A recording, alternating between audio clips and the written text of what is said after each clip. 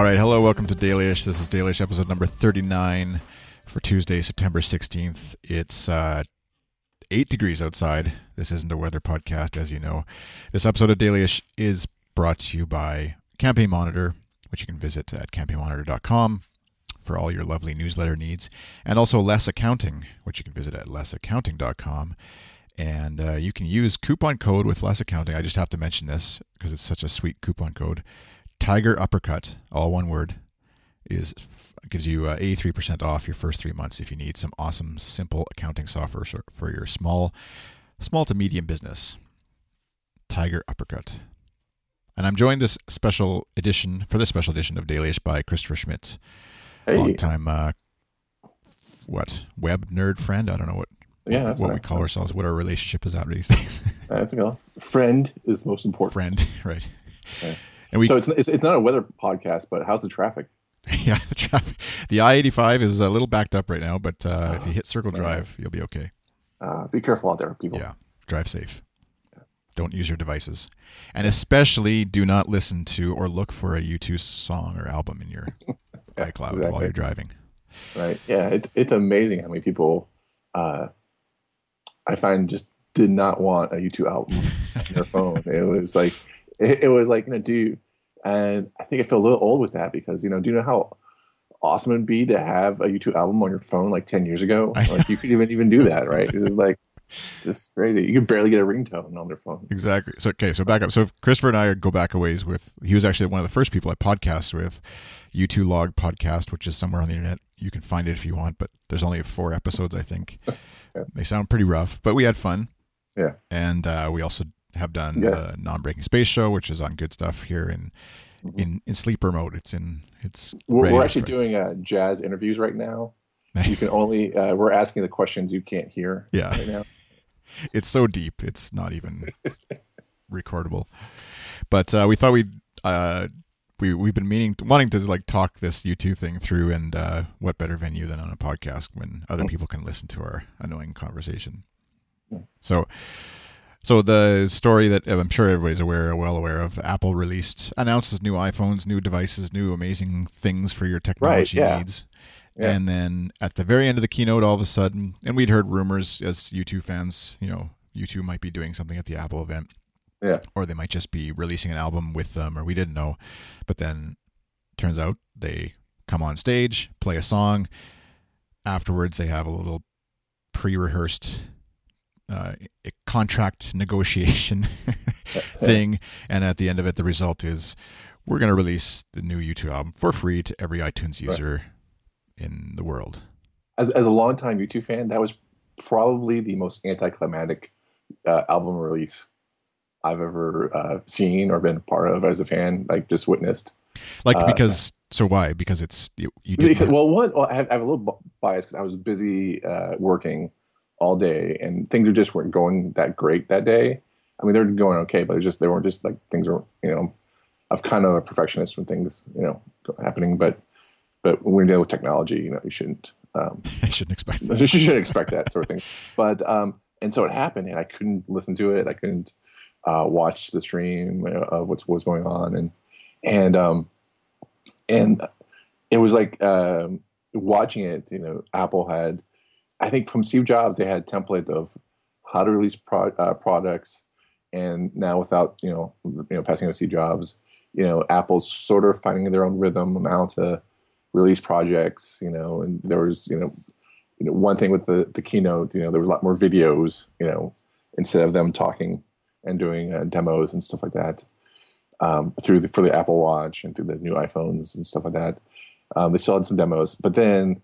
When it came time at the end for U2 to come out, it was just like, so what do we talk about now? Yeah. Let's, it was like, you guys could have done some improv classes. Yeah.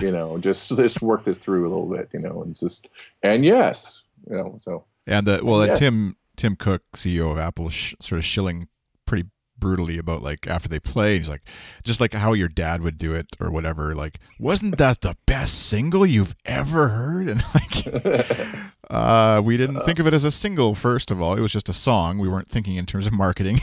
Exactly. Yeah. Yeah. It was just like, oh, we're here for the watch. And yeah, so I felt like it would have been cooler or more interesting if they had made a just a generic, iTunes or iPod, or like, you remember those old iPod commercials where they would just play 30 seconds of a song and people in silhouette, colors would just dance and stuff like that. Yeah. And it'd be cool if they just like, hey, we just want to, at the beginning of the keynote, they said, yeah, we just got a couple commercials. We just want to show it to them. Just get you like, and then one of them would be U2, right? Or like, all of them would be, U2 would be about U2, music in the background, and people would be like, okay, that's cool. Then talk about the phone, then talk about that watch, and then, then there you have commercials about the iPhone, whatever. And then people will be like, oh, wait, here's U2. This is great. And then they sing the song that was featured in the commercial. And then it was like they had videos for everything. Like, Tim Cook would come out like, hey guys, let's talk about a new thing. Oh wait, video. Let me go walk off stage. So you could see the projection of his video, right? Yeah. And so it was kind of like this yo-yo effect of Tim Cook going on and off the stage, showing videos of doing the presentation.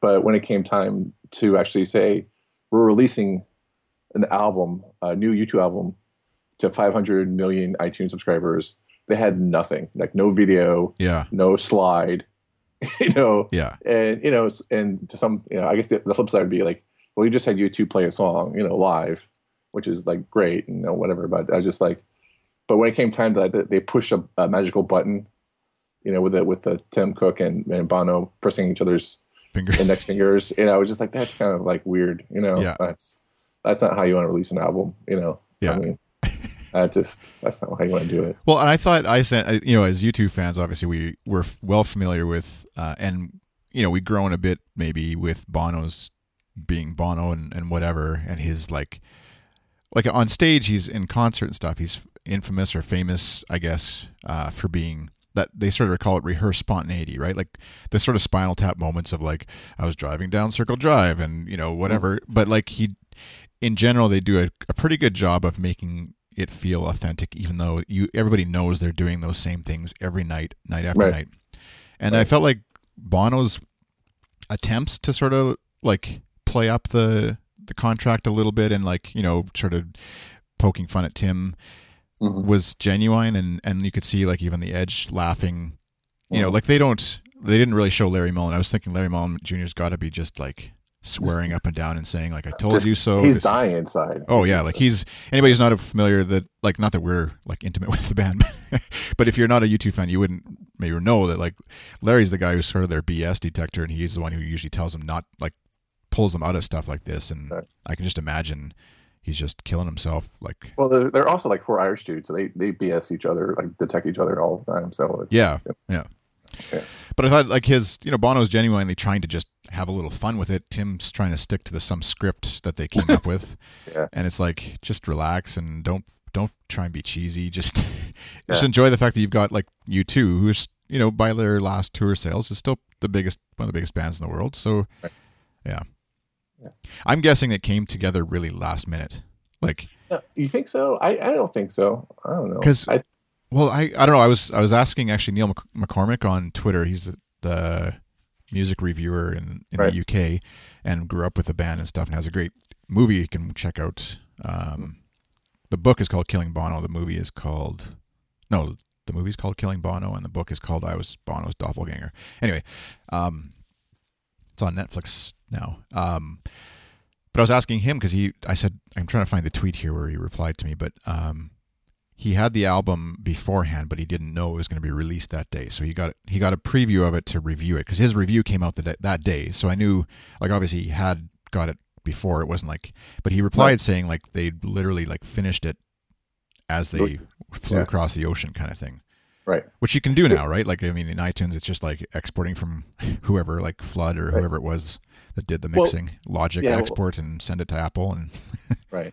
Well, I got 2 points. One is that I think they were ready to release it early in the year around the Super Bowl, because they had the Invincible song released during the Super Bowl. Granted, it wasn't like during the halftime show, but that's like 112 million viewers watching that Super Bowl. And then you had the Medela song, which is, in a movie that's seen around the world. that's, you know, in the Oscars show, I think that was maybe 10 million viewers. I could be wrong about that, like in the United States alone. And so I know the Oscars go, you know, it gets broadcast internationally.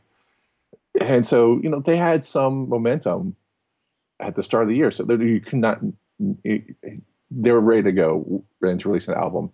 Whether it was finalized and mixed, whether they were happy with it, you know, that could be, you know, Yeah, that's where maybe they could still like tinker until the end of time to do it. So I think around that time, Apple might have gotten to them and said, you know, something's happening, or maybe even they were going to wait until this time to release it. And right around when Beats was acquired by Apple, they could say like, okay, what are we going to do now?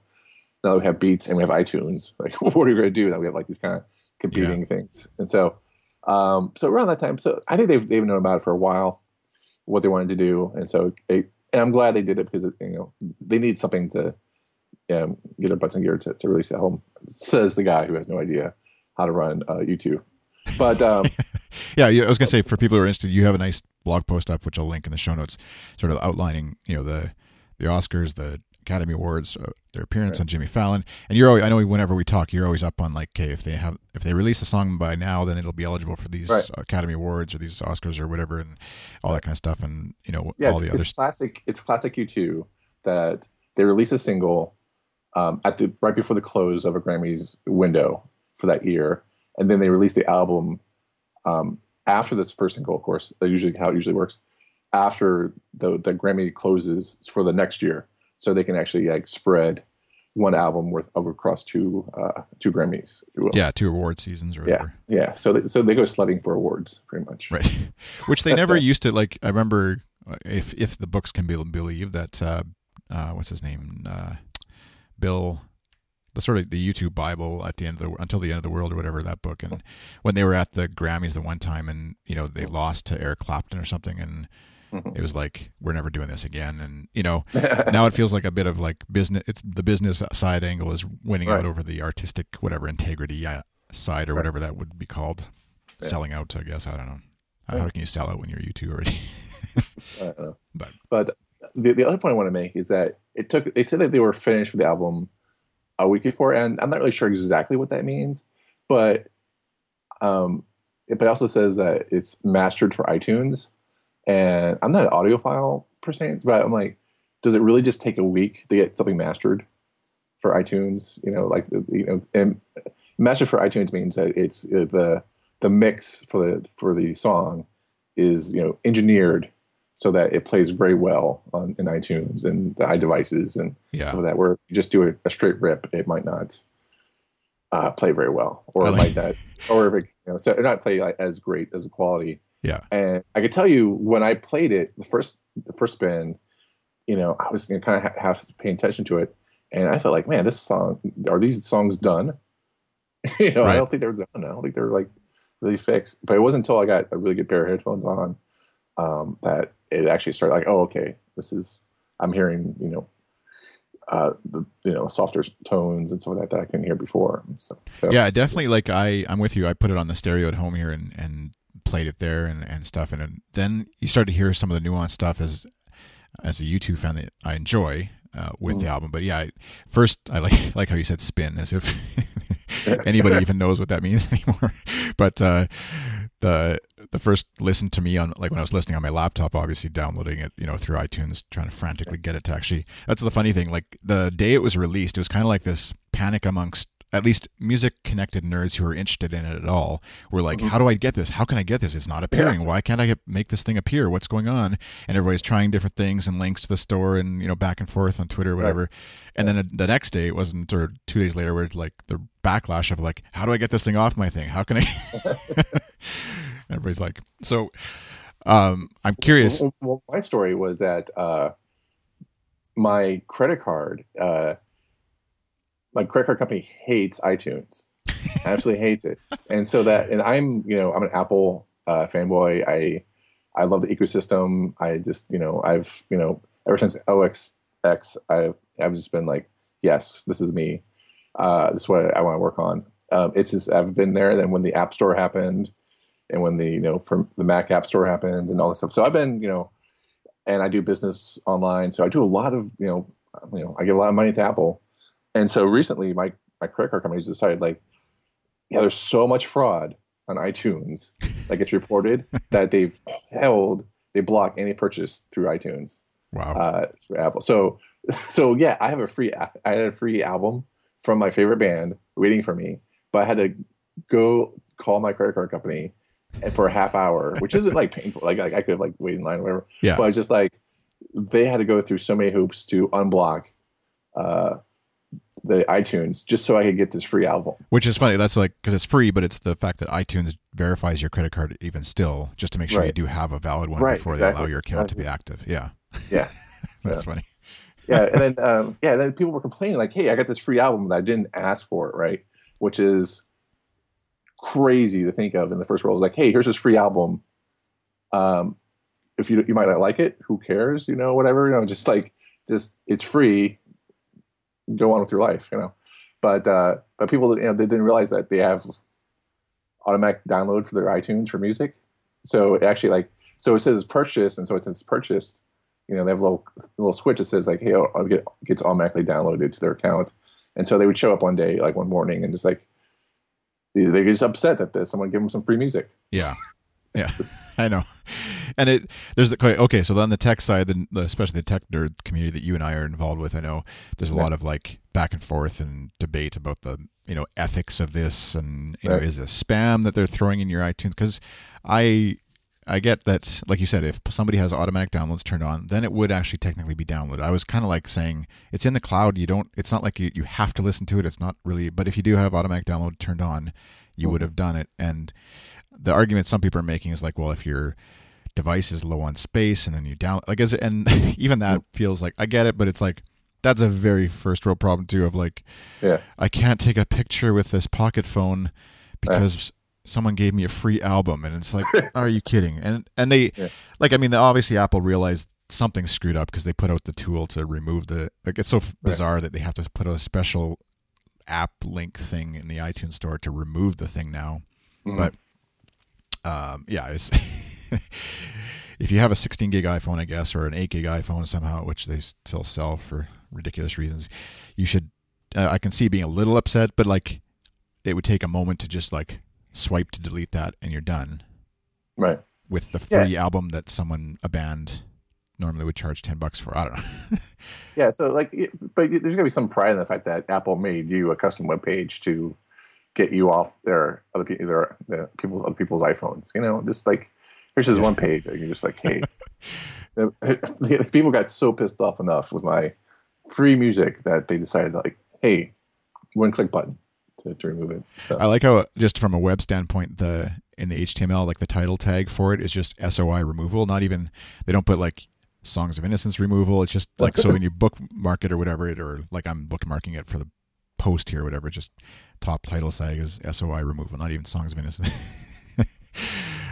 But it's like, it's a window of whatever it is, a month here, that the album's free in iTunes, and then after that they're going to release it traditional method of, in the stores and with a CD that'll presumably have a few extra tracks, so that diehards like us will still go out and buy the.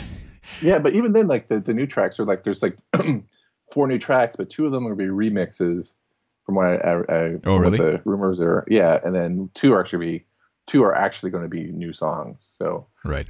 So it's sort of like, there's 4 songs, but it's So then the cheap fans will go just look on the internet and grab the 2 new songs, and and some of them will buy it. That's what I saw people, some of the U2 fans. I don't follow a lot. The U2 online fans I love them if they listen to this podcast, but some of them get a little over the top with supporting the need to support the band as if it's like a charity or something.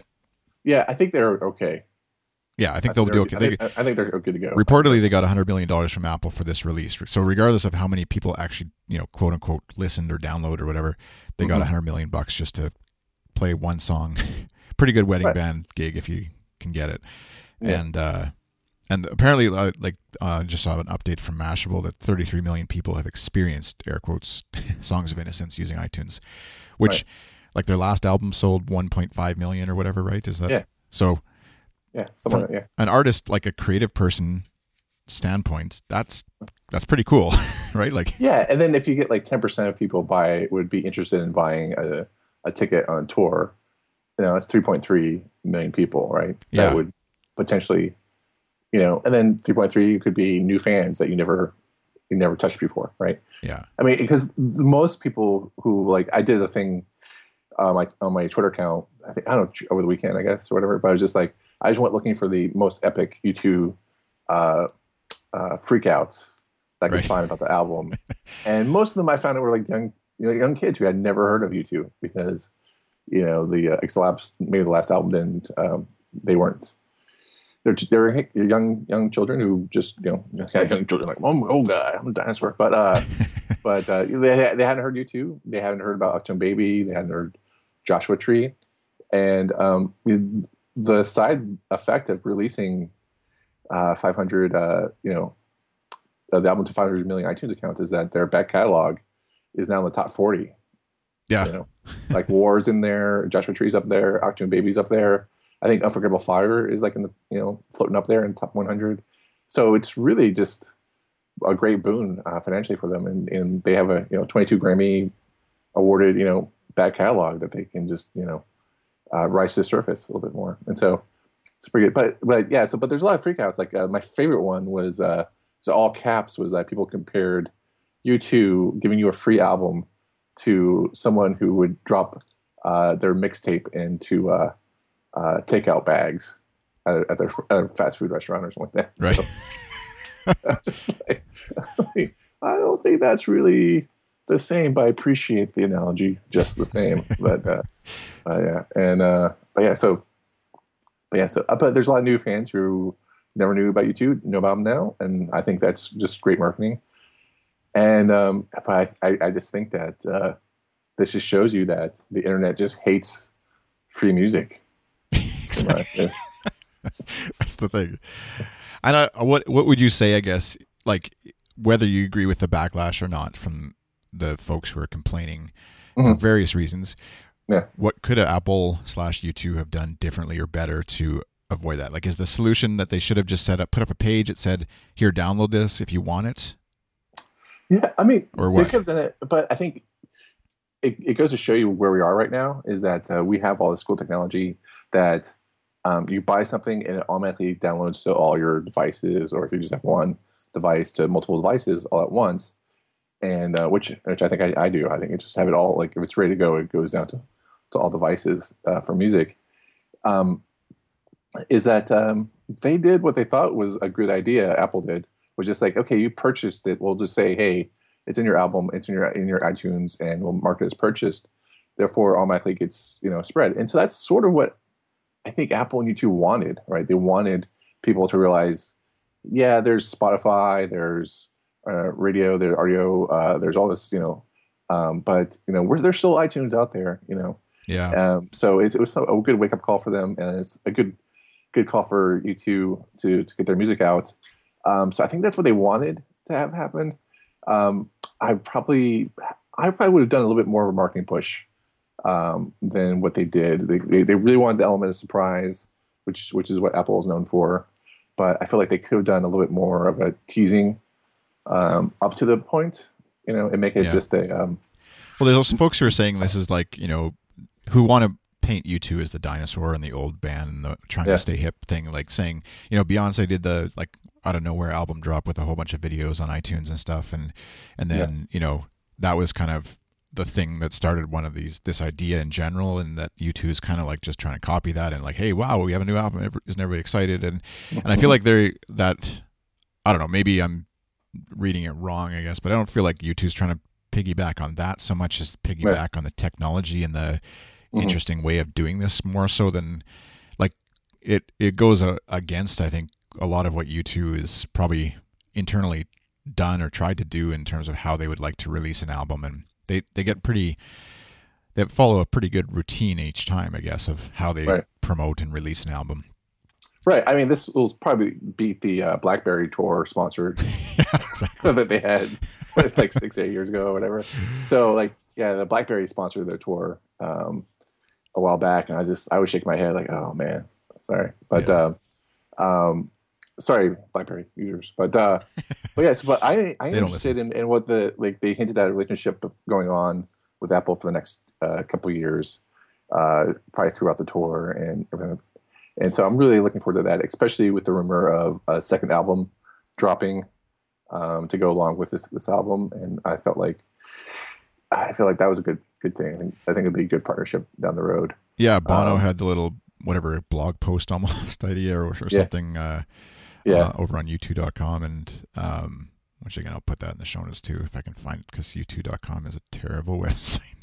yeah. And I'm kind of curious as to how the new manager for U2 is going to shape out. This is a very U2 nerdy thing to say, but my favorite member of U2 is Paul McGuinness, and so for him Which to says he's retired and they have a new manager. Um, it's be interesting to see how they navigate this new waters, because Paul was a little bit with the new technology and the whole pirating issue or torrenting whatever. He was very anti that, and so it was it's good to see U2 try to face up and do something with living in the 21st century. Well, and And they've certainly been more active on their Twitter account, which I wasn't even following their Twitter account before because it was just mhm. useless. Yeah, And they actually now are like retweeting fans, tweeting at them about things, fan and art and stuff, and then right. posting pictures from. I mean, there was one that I retweeted. It was just like air quotes discussions, and it's just a blurry picture of Edge, Bono, Adam, and I forget who, some other guy, and they're in like some nondescript room. Doesn't look like a cool rock photo at all. Mhm. It's just kind of like not like not what I would choose as like a here's an inside peek. You usually pick like a studio photo or some Right. whatever smoky room. Anyway, Yeah. but they are actually at least doing something on there, more so than like on the BlackBerry sponsored thing where it was like Yeah. Edge must have had in his contract he had to like tweet out photos with Blackberries that every Well, I, 5 I days did or appreciate his approach to social media because it was so new, they didn't know what to do. But he would just tweet out photos, yeah. and there was no, you couldn't read in between the lines. You had to look at the photo and just see what was going on. And so I felt like his excuse was kind of like, yeah, whatever. You don't want to tweet, you don't want to send a message or whatever. But they have a brand to protect, and they they don't want to like step in it, pretty much. So, but I felt like, yeah, a tweet about photos from a rock star doing rock star things, going to places that you and I can never go, or will never go, probably. Yeah, like boarding a I felt private like, jet somewhere. And yeah, I thought that was pretty interesting. Like, I'm tweeting, but I'm not really tweeting. And by the way, it's probably more interesting than your tweets. So, well, and okay, so we're keeping this to a 30 minutes, but we'll go a few minutes over because I want to, before we end, just hear if you had to, whatever, like someone who's looking to get into this album. mhm. First of all, where do you think it ranks so far? Like, what are we? Less than, I guess, a week in now. It's been a week since it was announced. So, Right. where does the album hold for you in terms of, your U2 album listing in your head, kind of Well, fake market charts? well, I think it could be close to How to Dismantle an Atomic Bomb, but I think that album really grew on me during the live recordings, Mm-hmm. which is the live tour, and I felt like they kind of fixed some of the songs um, from that album into this stadium play or the tour that they did, and so the live album for that really does the songs justice. And I feel like some of the songs here, I think you used the word probably like underproduced at some point. I think you're Twitter or whatever, like talking to you. I feel like maybe that's a little bit too subtle, and but I know the album title was called "Songs of Innocence," so maybe they're kind of going for that, you know, slower, like more subtle approaches to the songs. So maybe they'll tweak them out there. But I think it's around there, like probably How to Dismantle Atomic Bomb, which is also a personal record for Bono, like they said. And this So, one's like, a very personal. for you, top 5? Is that where is? Yeah, probably top 5. Yeah. Yeah. That's what I find, like, as an album, now that I've listened to it, like I said, the initial reaction was kind of like, what the heck is this? And then, you kind of either, like, obviously U2 fans will just, there's the group of them that will just love everything U2 puts out. And I'm certainly, I have one foot in that camp, self-admittedly, like I can confess to that. But I feel like after listening to it a few times now, it definitely feels like, and maybe it was watching that Killing Bono movie as well that kind of put me back into old school U2 mode, because it kind of highlights them up to their Joshua Tree tour, and this feels very much like that band from the 80s could have made this record in terms of sonically and musically and stuff, and whether like Bono's rhyming couplets and lyric issues aside, I feel like the album is, for me anyways too, is definitely up there in that, I don't know where, top 5 grouping or whatever, just because it feels like a really good cohesive group of songs actually, and the theme of paying tribute to the bands that have gone before them, sort of like Rattle and Hum, Right. which again people either loved or hated, I'm sure at the time, very divisive that way, but so I don't know. So I guess songs from the album that you if someone was looking to get into it and they heard the Miracle of Joey Ramone, which is the single or whatever that they played at the thing and is in the commercial, what other ones, sleeper hits, are you? Oh, I think "Song for Someone" I think should be the next single, which is really great. Then I think everything after. So I have yet to go listen to songs 1 through 3 on the album yet. I usually just start at number 4, "Song for Someone," and I just go through the album yet. So that's just, but yeah. So that's what I like. And then "Song for Someone," and then "Raised by Wolves." I'm kind of getting into. I think that's pretty good. And then "The Troubles" I'm also liking pretty well. Yeah.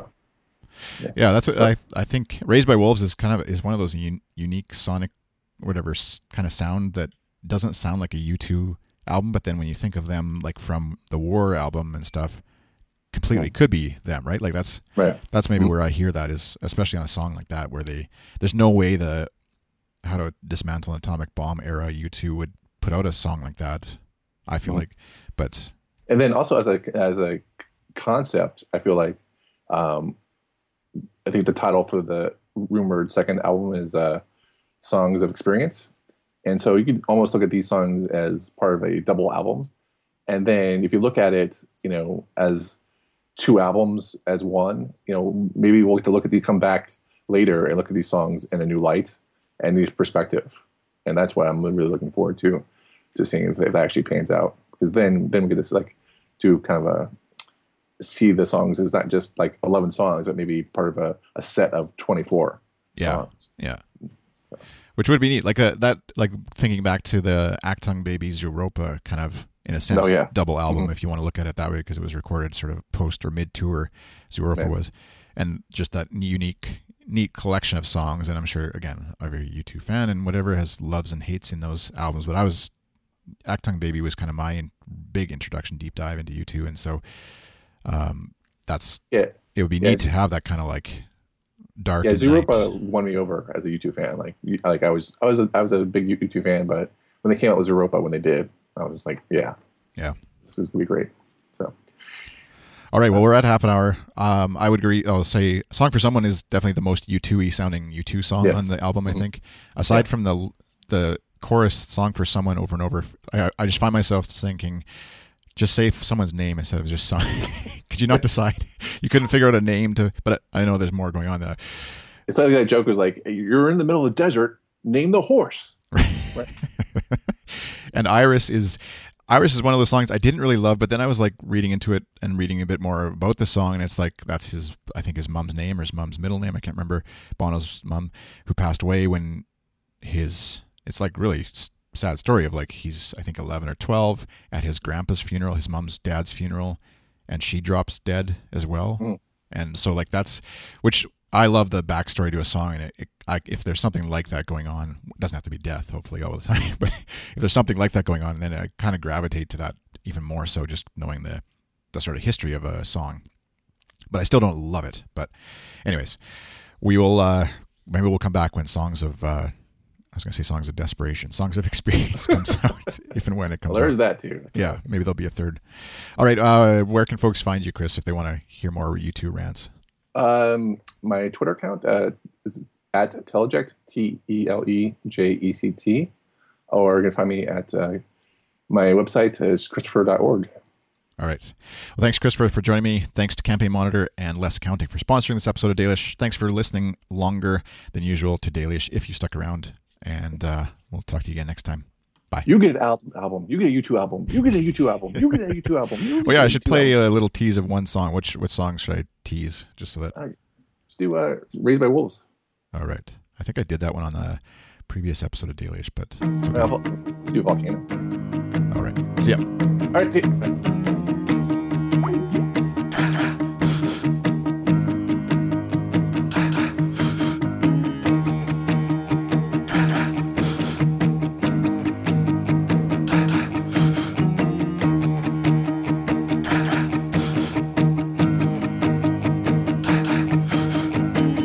Face down on a broken street, there's a man in the corner in a pool of misery. I'm in a